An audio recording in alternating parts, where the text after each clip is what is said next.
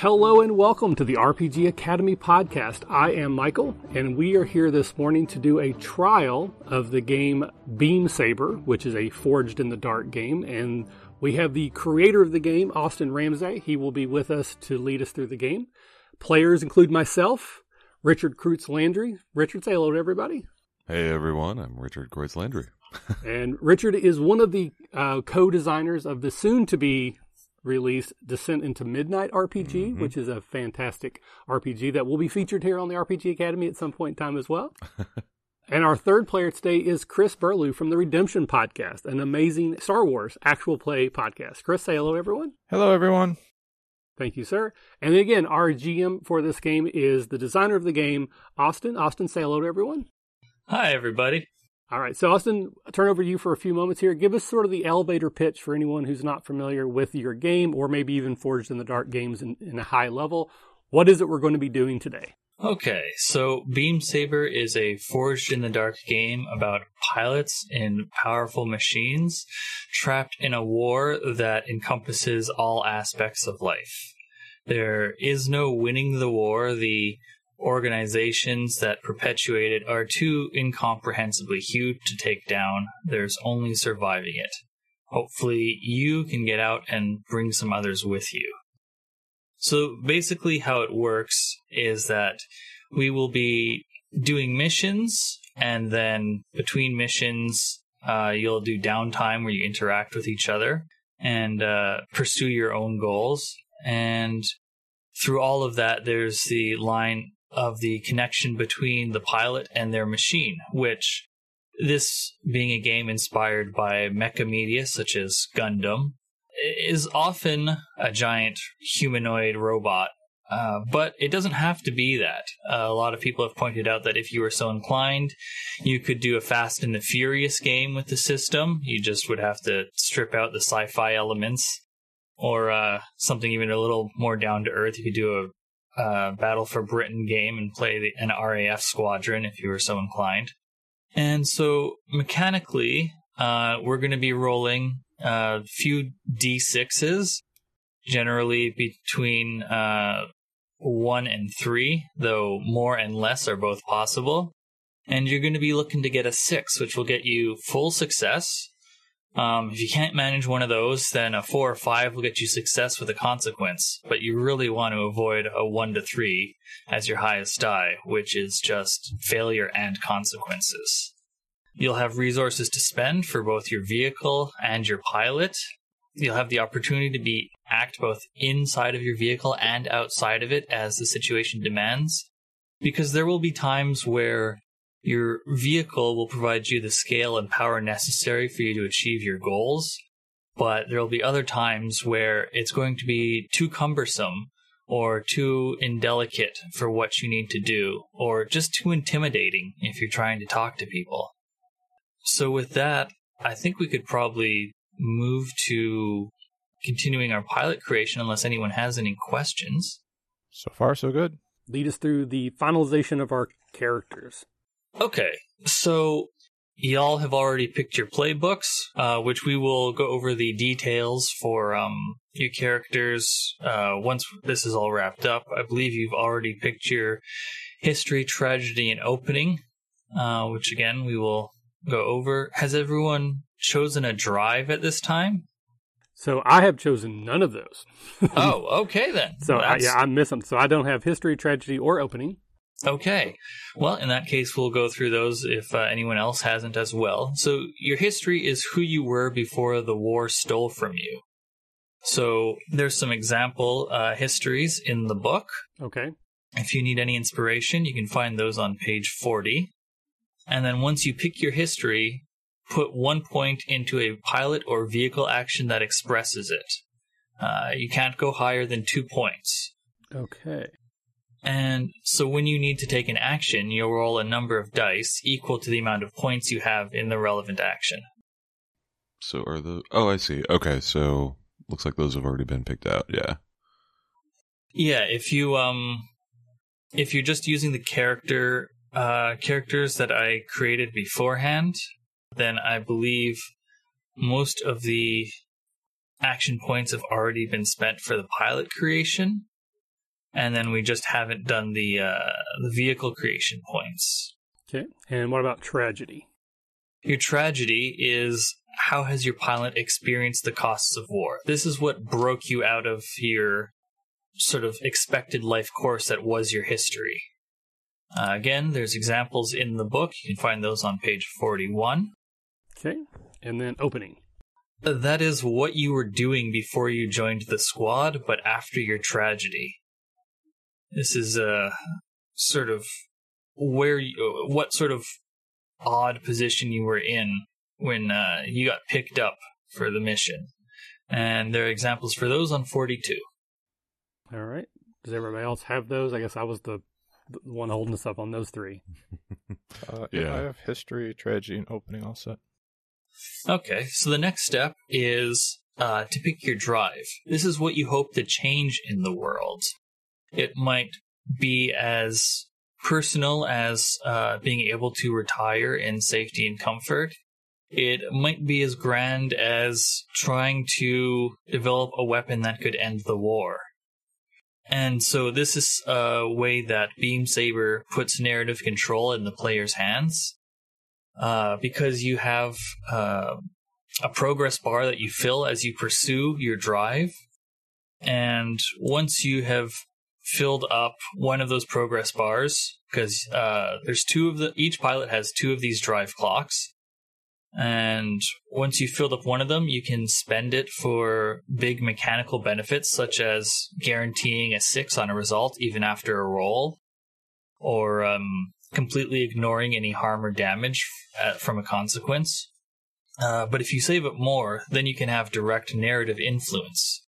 With 2 clocks, you can change the circumstances of a single character, whether that's yourself, an NPC, or one of your fellow PCs.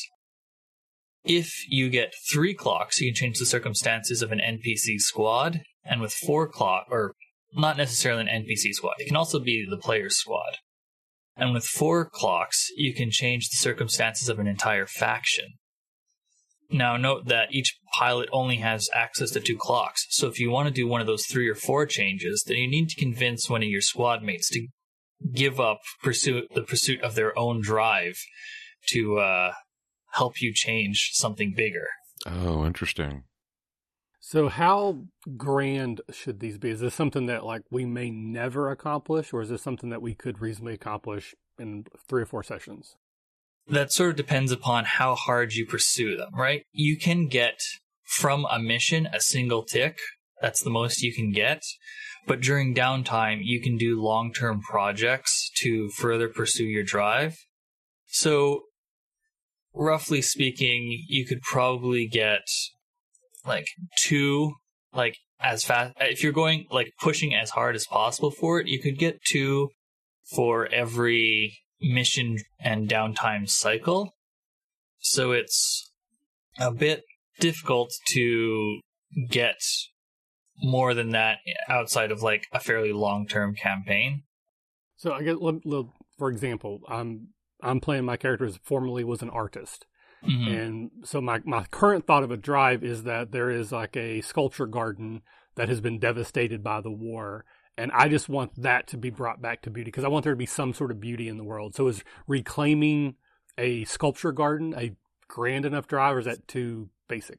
No, that's great. That's a wonderful drive. You can, like I said, you can get very personal with these. Okay. Or go very big.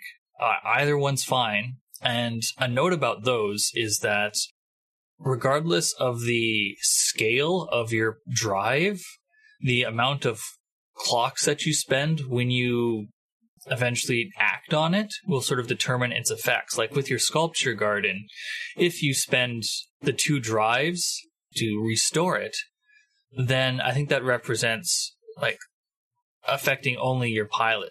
This becomes a place of, peace for your character. Okay. If you spent 3 drive clocks, then it's something that is a positive effect on a wider group, a whole squad.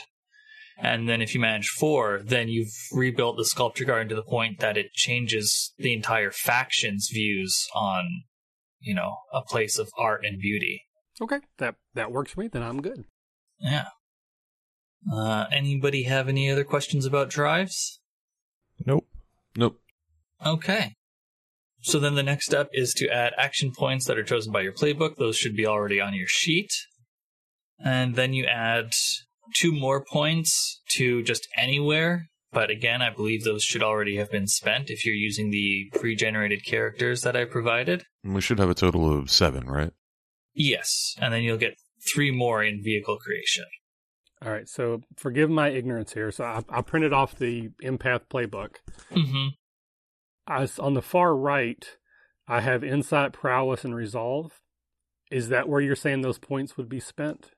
Those Insight, Prowess, and Resolve are sort of like baskets that the actions are put into, and they're the Insight, Prowess, and Resolve are attributes. The things like the Insight actions are Hunt, Study, Survey, and Engineer. Okay, so I am not seeing that on my sheet. So I may not have printed what I was supposed to print then.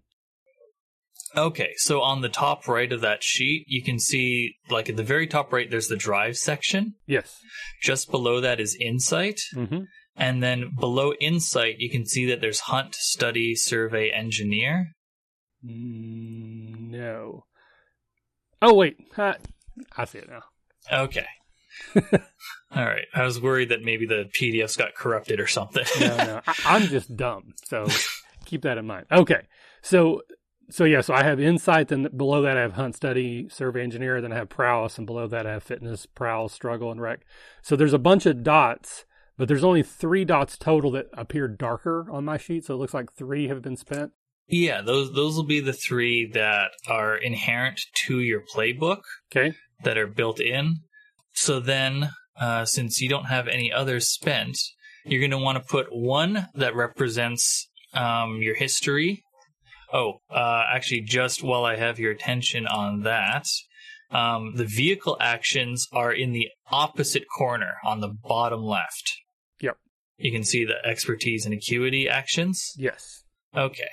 So with the 4 points that you're given during character creation, you can split them however you want between your pilot actions and your vehicle actions. Okay. But you'll also be getting 3 points later on just for vehicles. If this seems a little confusing, it is. And in the next update, I've actually clarified the pilot creation rules a bit to be a bit easier to parse. Okay.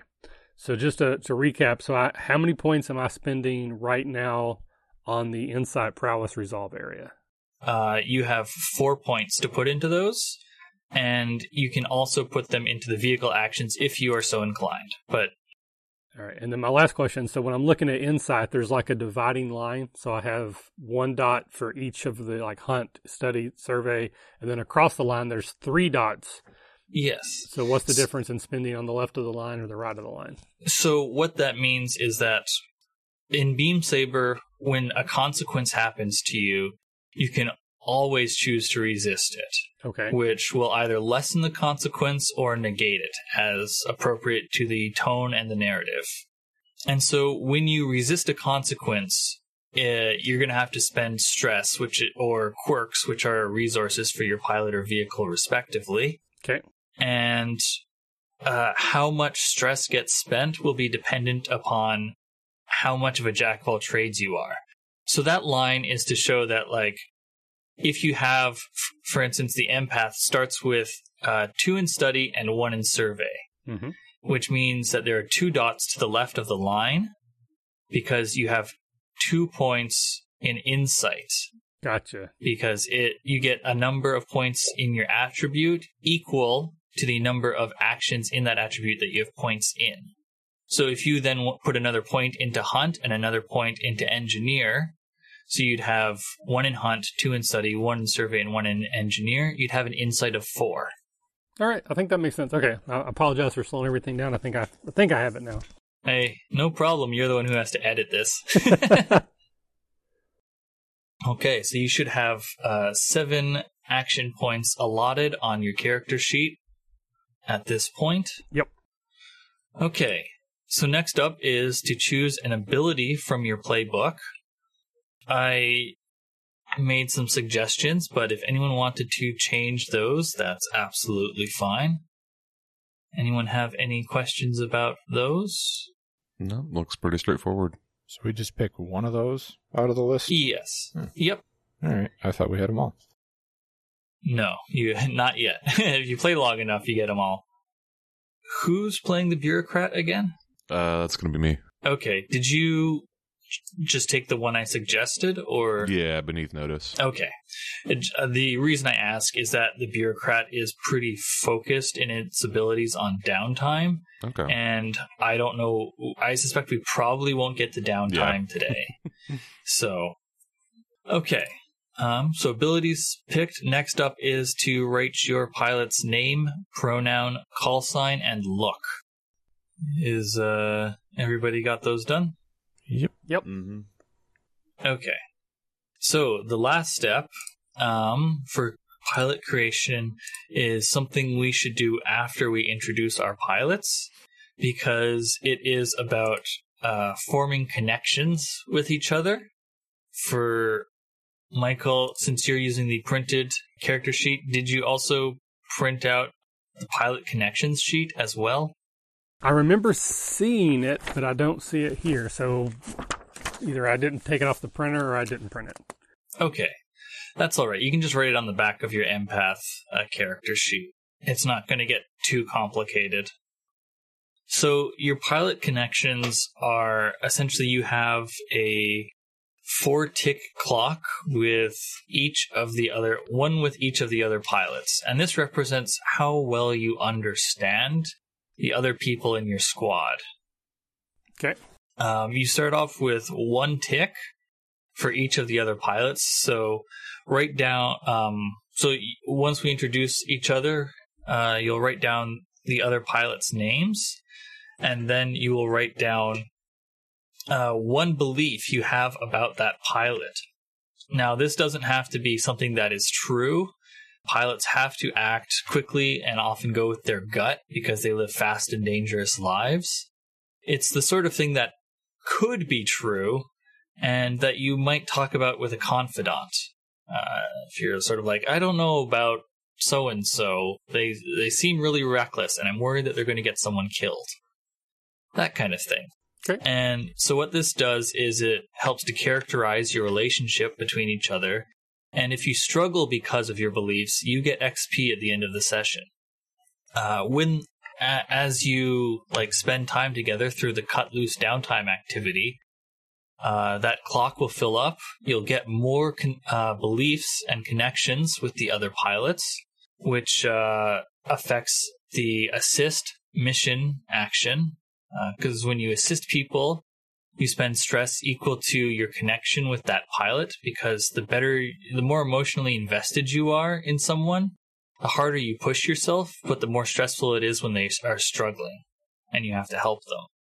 And then when that clock fills, then you'll both get XP, and you can ask a truth relating to one of the beliefs. Okay. I know this is a lot to take in at the moment. It becomes clearer, through play, of course. Of course, yeah. Again, that's the point of a trial or a one-shot is, it's not going to make a lot of sense now, but hopefully by the end of the game, it makes enough sense, or we're interested enough to keep playing that we'll eventually get there. So yeah. All right. So do we want to do just character introductions now for everybody? Yes, this would be a great time for that. So, Michael, why don't you start us off? All right. So I am playing Miko Rishi. She, her, call sign Phoenix. The look is she's Asian American, and her hair is colored in red and gold, so it kind of looks like flames. My tragedy is the loss of a sibling. I was the artist of the family. I had a twin brother who was the military or fightery type in this world. Readily joined into the conflict, was just thought that they would be doing great. And tragedy struck, and they died early. And then I sort of went in to fill that position to replace my brother because of the loss. Before I got involved, my history is I was an artist, particularly a sculpturist. And my opening is I was serving as a counselor, because I do have a background in that as well. Again, I'm an empath. So I was working to try to deal with soldiers who have already had conflicts, losses, that kind of thing.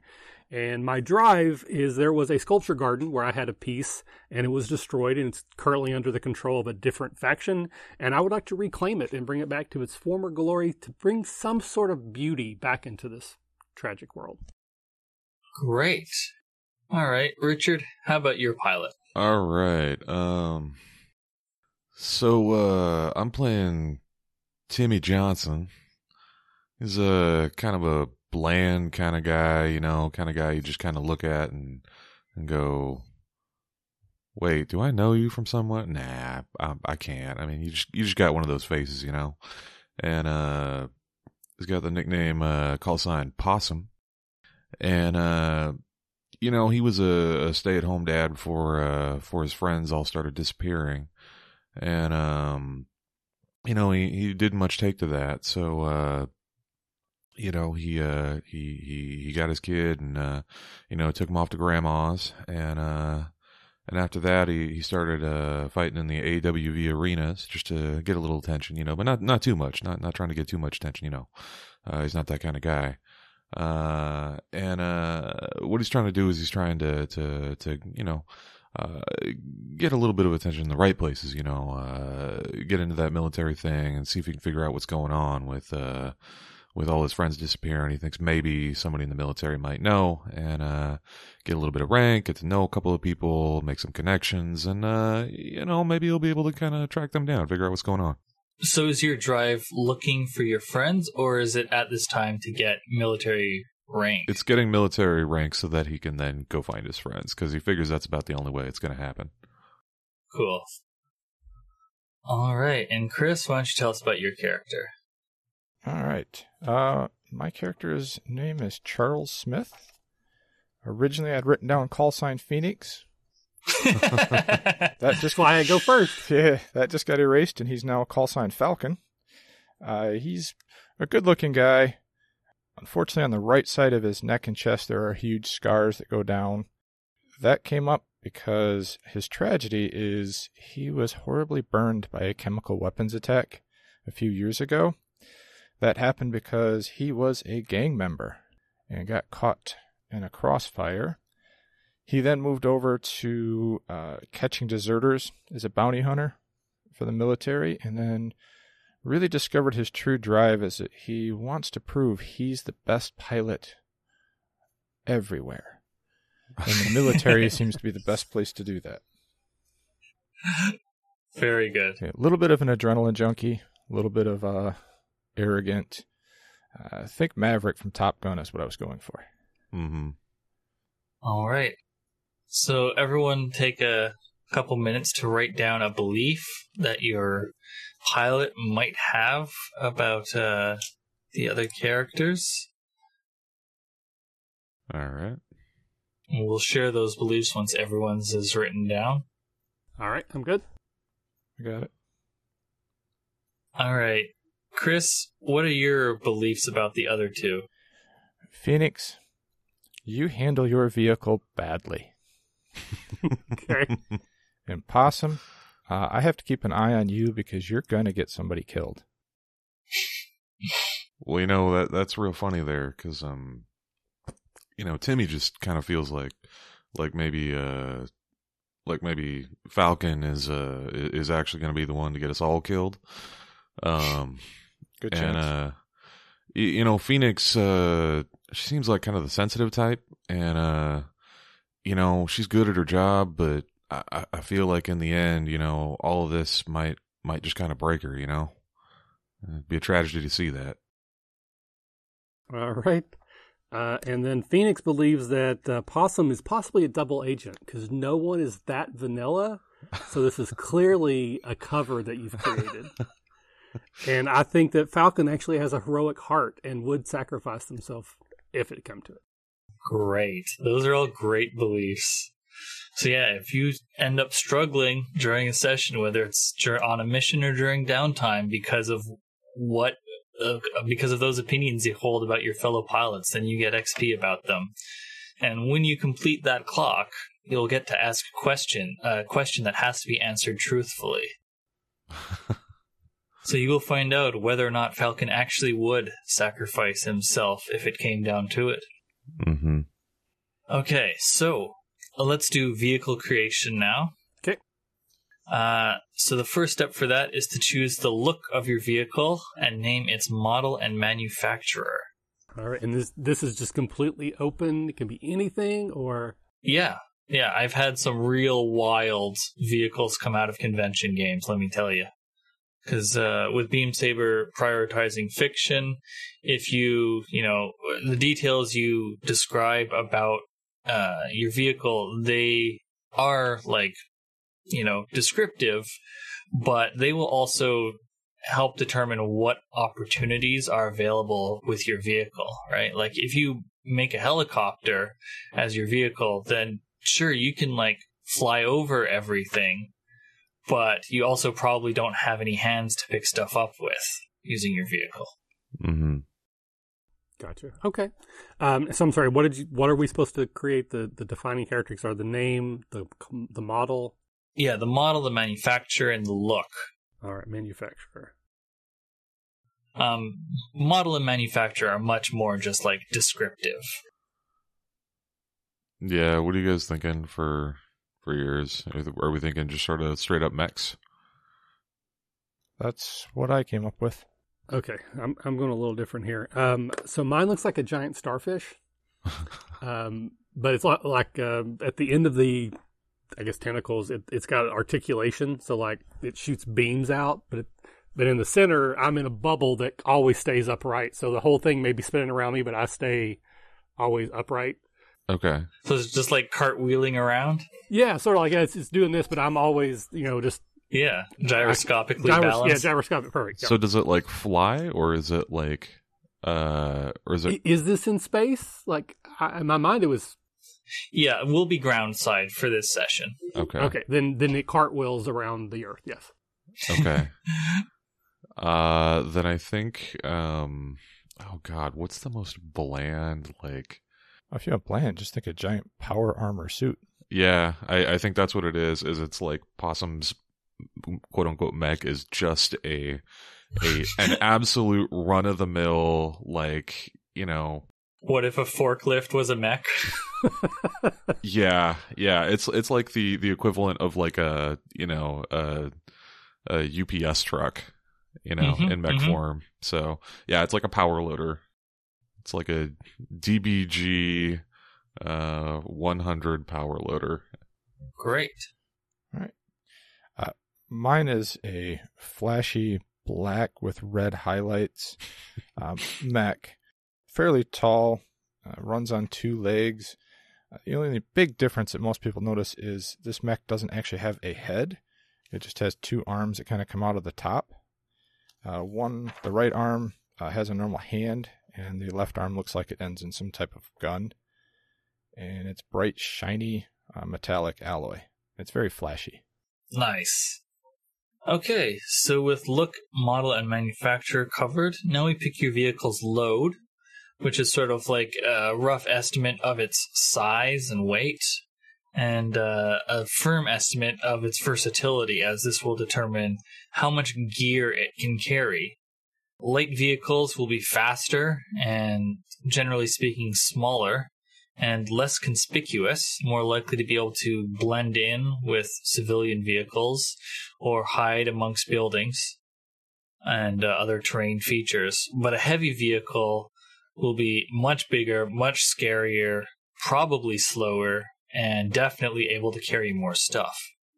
But you also don't have to decide exactly what gear you have at this time. So even though we know that one of Falcon's vehicle's arms ends in what is probably a gun, Chris doesn't have to detail that until it actually comes up in play.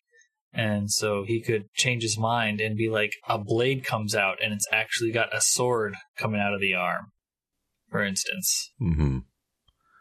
Nice. Yeah, so what load is everybody going with?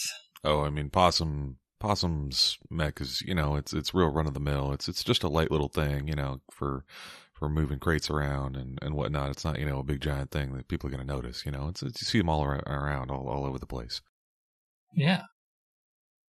All right. So, Miko, I think light makes sense. This is a very agile, quick-moving, adaptable mech, not heavy on firepower, but on maneuverability. So I think light. Yeah. Well, Falcon here can't be normal, so he went with heavy. Oh, yeah. Well, Falcon's the big hitter, right? He wants everybody to see him. Mm-hmm. Okay. Next step is to assign 3 points to your vehicle actions. Again, your vehicle actions cannot exceed 2 points in them at character creation. If you have any questions about what these vehicle actions are, Nope. Don't hesitate to ask. Okay, I will ask. What on this? It says battle, destroy, bombard. What are the differences in those three? So, when you battle, you engage in vehicular close quarters combat. You might lash out with your scoop arm. You might fire your Gatling gun in a dogfight. You could perform a pit maneuver, but maneuver might be better. For destroy, when you destroy, you employ overwhelming destruction through your vehicle. You might carpet bomb a military base. You might smash a building with a wrecking ball. You could attack using a bus as a weapon, but battle might be better. And for bombard, when you bombard, you use vehicular weapons designed to attack targets beyond human sight. You might designate long-range missile targets. You might shoot a railgun through a skyscraper at an enemy. You could use saturation bombardment, but destroy might be better. Sort of the difference between battle and bombard is range, and then the difference between destroy and the other two is grace. There's not a whole lot of precision to destroy. It's just using raw force. That makes sense. And those would add to the pilot actions then? No, you'd be rolling those on their own. Okay. Part of the reason that I am rewriting the application of actions in the next update is because the way it's set up now, it makes it seem like vehicle actions are tied to the vehicle itself, when actually they are dependent upon the pilot. If your pilot gets into a different vehicle, they're able to eke out different capabilities from different machines, right? Because they're used to, like, redlining vehicles, so they have the feel for how to get more speed out of even a slow clunker than anyone else could. Okay. Now, under load, I already have the first 4 boxes. There's text there already. Inspiring appearance, fine broadcast system, fine social data retrieval program, and psionic amplifier. Yes. So those, you can see the boxes, though, are unticked. Mm-hmm. Those are things that are specific to your playbook. Okay. There's other items, such as armor and machine guns and melee weapons, that are standard vehicle gear. I don't know if you printed out the reference sheet? I got the rules reference. Okay. There's a vehicle gear reference sheet as well. Okay. But if you are like, hey, can I have X on my vehicle? I can look that up for you if you don't have it in front of you. Because I think most things should be able to be covered either in the standard vehicle gear, or it'll be something that's restricted to a specific playbook.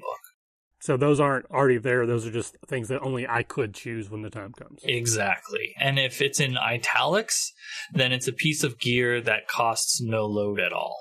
Okay. I don't think the empath has any zero load specialty stuff. Okay. I think I'm good then.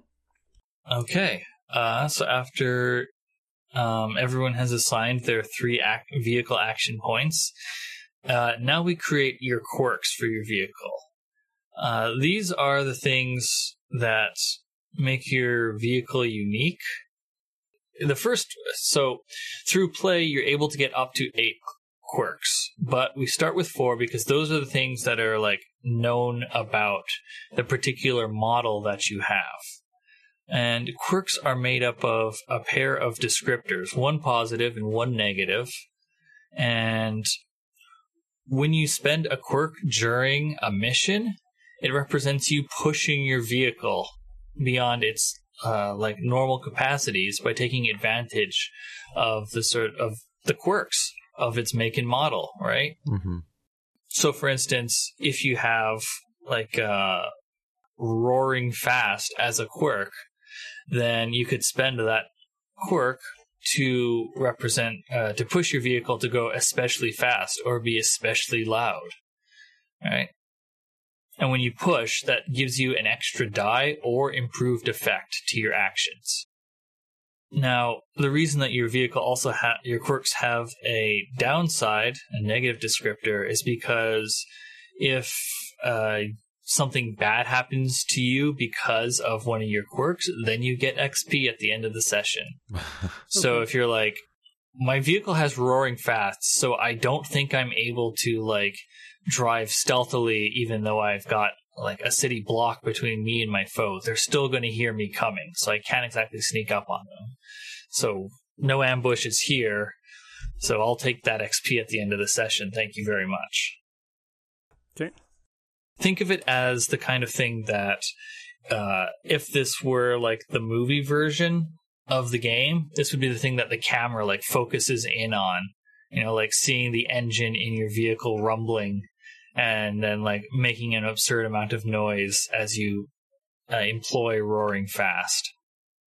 All right, so we're doing 4 of these? Yeah, you get 4 of them. There's a list of examples on page 113, and I can read those out if anyone needs that. I think unfortunately I'm gonna have to. Mine, like the first one I picked I chose was delicately nimble. Yeah, that's great. So I kind of want them all to be sort of in that range. Again, I'm fast, but I'm not sturdy. So any others that would kind of fit that, like I want to be able to do fine manipulation, but that also might mean that I'm. Well, here's one that sounds like a starfish to me: flexible structure. Okay, yeah. Another one's light-footed. This might play into the sort of like regeneration traits that a starfish has, redundant systems. Oh, I like that, yeah. I think that has you at That's 4. Yeah, there you go. Easy, thank you, sir. No problem. I've got mine. Great. I've got blinding boosters, some common parts. It's built for combat, and it has an ominous appearance. Great. All right, for the power loader here, we got common parts. I mean, it's it's common as dirt, right? We got slow and relatively heavy. I mean, it's not meant to be fast. You know, we're just moving crates around, things like that. Let's do. I mean, it's not necessarily a military workhorse, but it is you know, sort of an everyday workhorse. Maybe might be the way to describe it. It's just you know, it's boring, really, and that's kind of the point. A workhorse. Yeah, exactly. I mean, it is just a workhorse, and let's say redundant systems, right? I mean, you know, you got one of these things and it breaks down. You know, you got the secondary system there. A lot of times they run these things where, you know, only half of it's working, but it's still going. You know what I'm saying? Yep, I've been listening to Well, There's Your Problem, a podcast about engineering disasters, and redundancy, that's something that they lean on as being very important to avoiding those things. Well, and you got to do that regular maintenance, you know, because you get used to the idea that it's redundant, and you find out that you haven't been taking care of it, and then you get to the third redundant system. By the time that fails, you know, you haven't been taking care of the first one, the second one, and all of a sudden, boom, you're sitting there, and your shift supervisor's yelling at you, and you're gonna have a bad time, you know. Okay, so everybody's got their quirks, which is the last step for your vehicle's creation. So with that done, we would go on to squad creation. We're going to do the extremely streamlined version of that since this is just going to be a one-shot. But I'll just describe quickly what each of the steps are. So the first one would be you choose your patron faction, which is who you work for, whether it's an autocracy, a corporatocracy, a democracy, an oligarchy, or a theocracy. Or you could decide to go independent, which is commonly referred to as hard mode because you have less material and social support since you're not part of a hierarchy. Which one has the most flash? Well, we'll actually just skip over that because that mostly affects long-term play. Okay. Since if y'all feel strongly about that, that's something we can do. But then you'd set your relationship with each faction to 0 because they don't know or care who you are until you've done missions for or against them. Then we would create a direct superior of the squad. This is sort of like the player's mouthpiece in the game for them to assign missions. And when I say players, I don't mean specifically the GM. Obviously, the GM can use them, but this is a way for players' decisions about what missions they want to pursue to be voiced into the world of the fiction. Cool. It's the players get to be their own Bosley or whatever it is. Yeah, exactly. Nice. If you want to play it like that. It also determines part of your relationship with the other NPC squads, because there will be one NPC squad that has a positive relationship with you, direct superior, and one that has a negative relationship with them, and that bleeds on to y'all. Mm-hmm. Then you choose your patron faction's goal. This is like their strategic aims for the campaign. And if you complete missions that this is sort of actually like your patron faction's drive, actually is a good way of putting it. Mm-hmm. And if they complete those goal clocks, then you get a unique benefit that isn't available through any other means. Things like if you complete Hearts and Minds, then getting cohorts, NPC minions becomes a lot cheaper, for instance. Then you choose the squad playbook. There's 8 different squad playbooks to pick from. We're just going to go with the mechanized cavalry to speed things along. All right. Then you choose an initial reputation and forward operating base.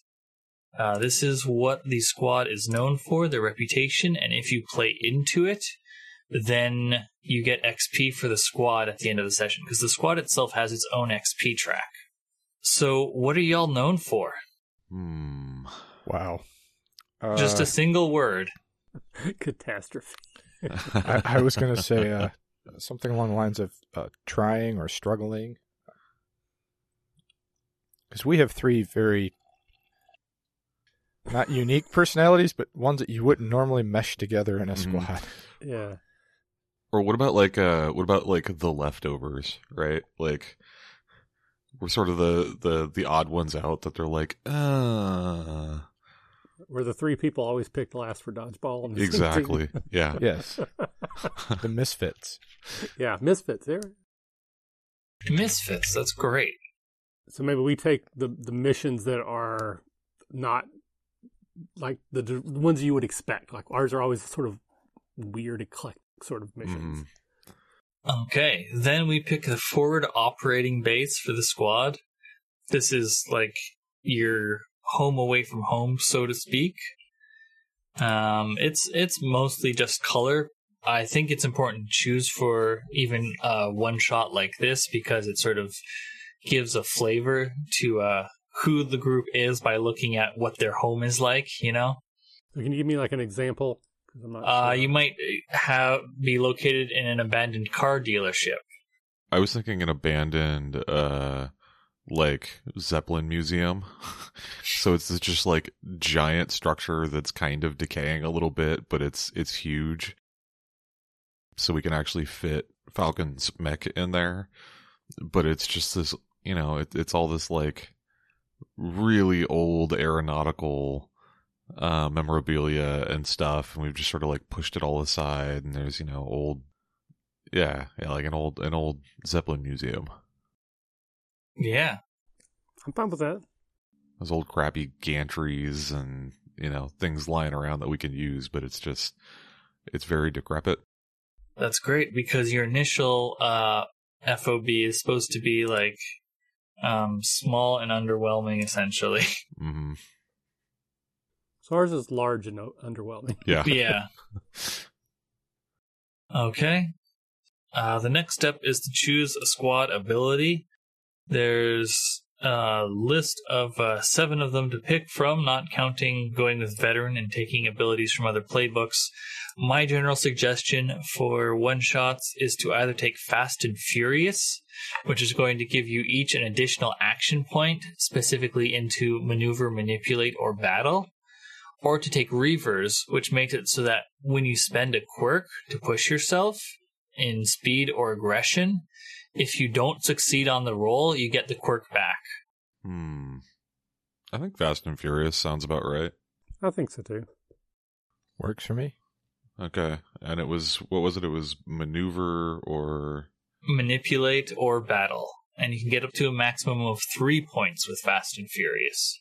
And that goes under the pilot actions on the sheet then? Those will be vehicle actions. Vehicle. So does our squad have a name? The Misfits? Yeah. So our rival squad is called Gem and the Holograms. And they have holographic mechs that are all fancy and cool, and they often show up to swoop our things, and it's very sad. So since y'all just picked the name real quick, the last thing to do, since you skipped the actual last step, or went right to the actual last step, is to pick 2 upgrades for the squad. So your base starts off with a testing facility, which frankly won't come into play during a one-shot, because that's about getting more quirks for your vehicle. And you also start off with a cohort, a fire team of rovers, which are basically like NPCs who are vehicle experts, truck drivers, pilots, that kind of thing. And they come with their own like minor vehicles. So if you want to call in like a fighter squadron to help you out in a mission, that can be what your rovers are, if you're so inclined, or something stranger, as the case may be with your misfits. Okay, so a bunch of so you know those people that go and they fly World War II fighters, you know, from like local tiny airports, and that's their thing, and they go around, they do tours, and you know, take kids up and try and get them interested. What if it was that, but with Zeppelins? Yeah, that could absolutely be your rover squad. Well, we will see. We will see. Let's not speak that into being yet. You do, however, also get 2 upgrades that you can just pick from.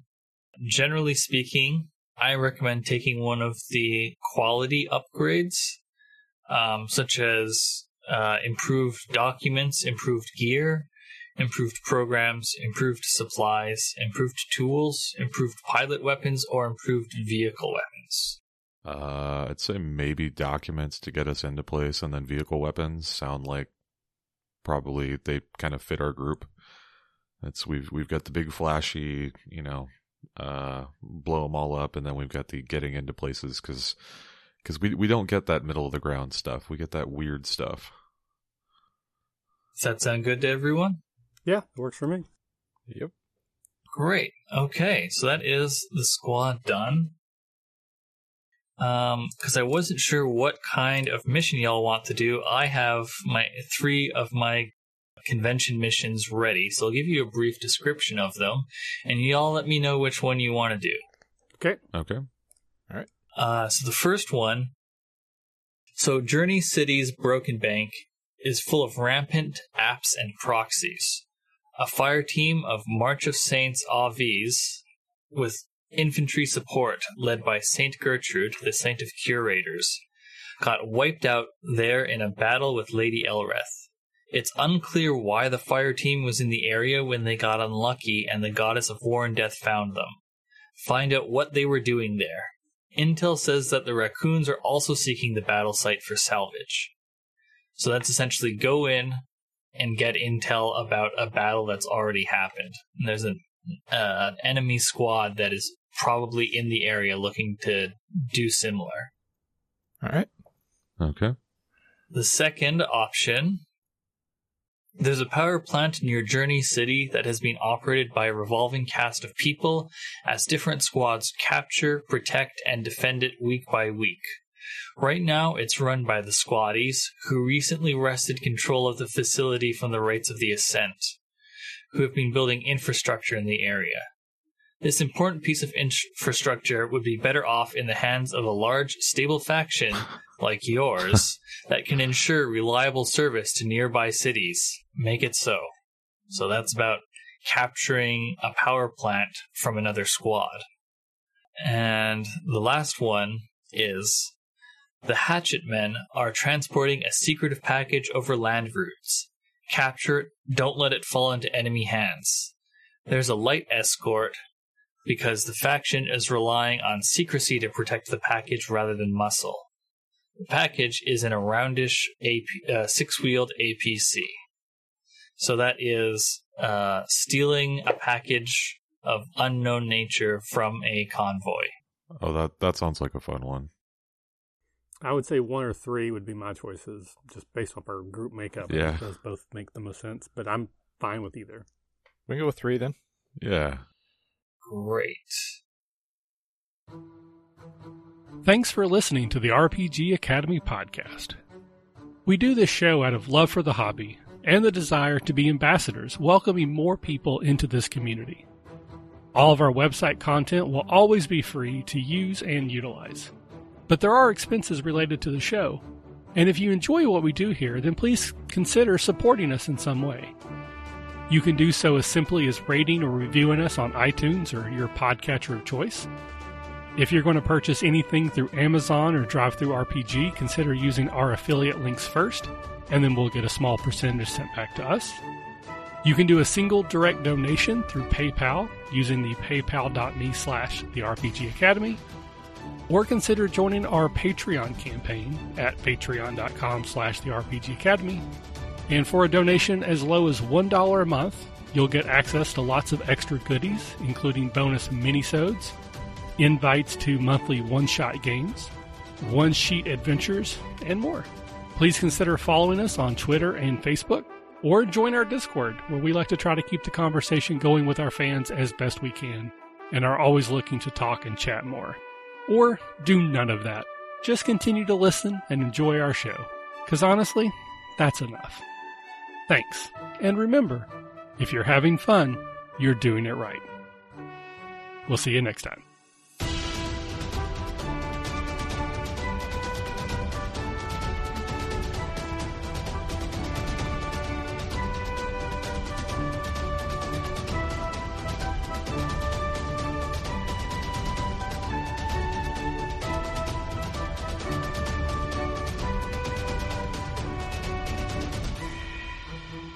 The music used for our intro and outro is Fly a Kite by Spectacular Sound Productions, used under the Creative Commons Attribution Share-alike license.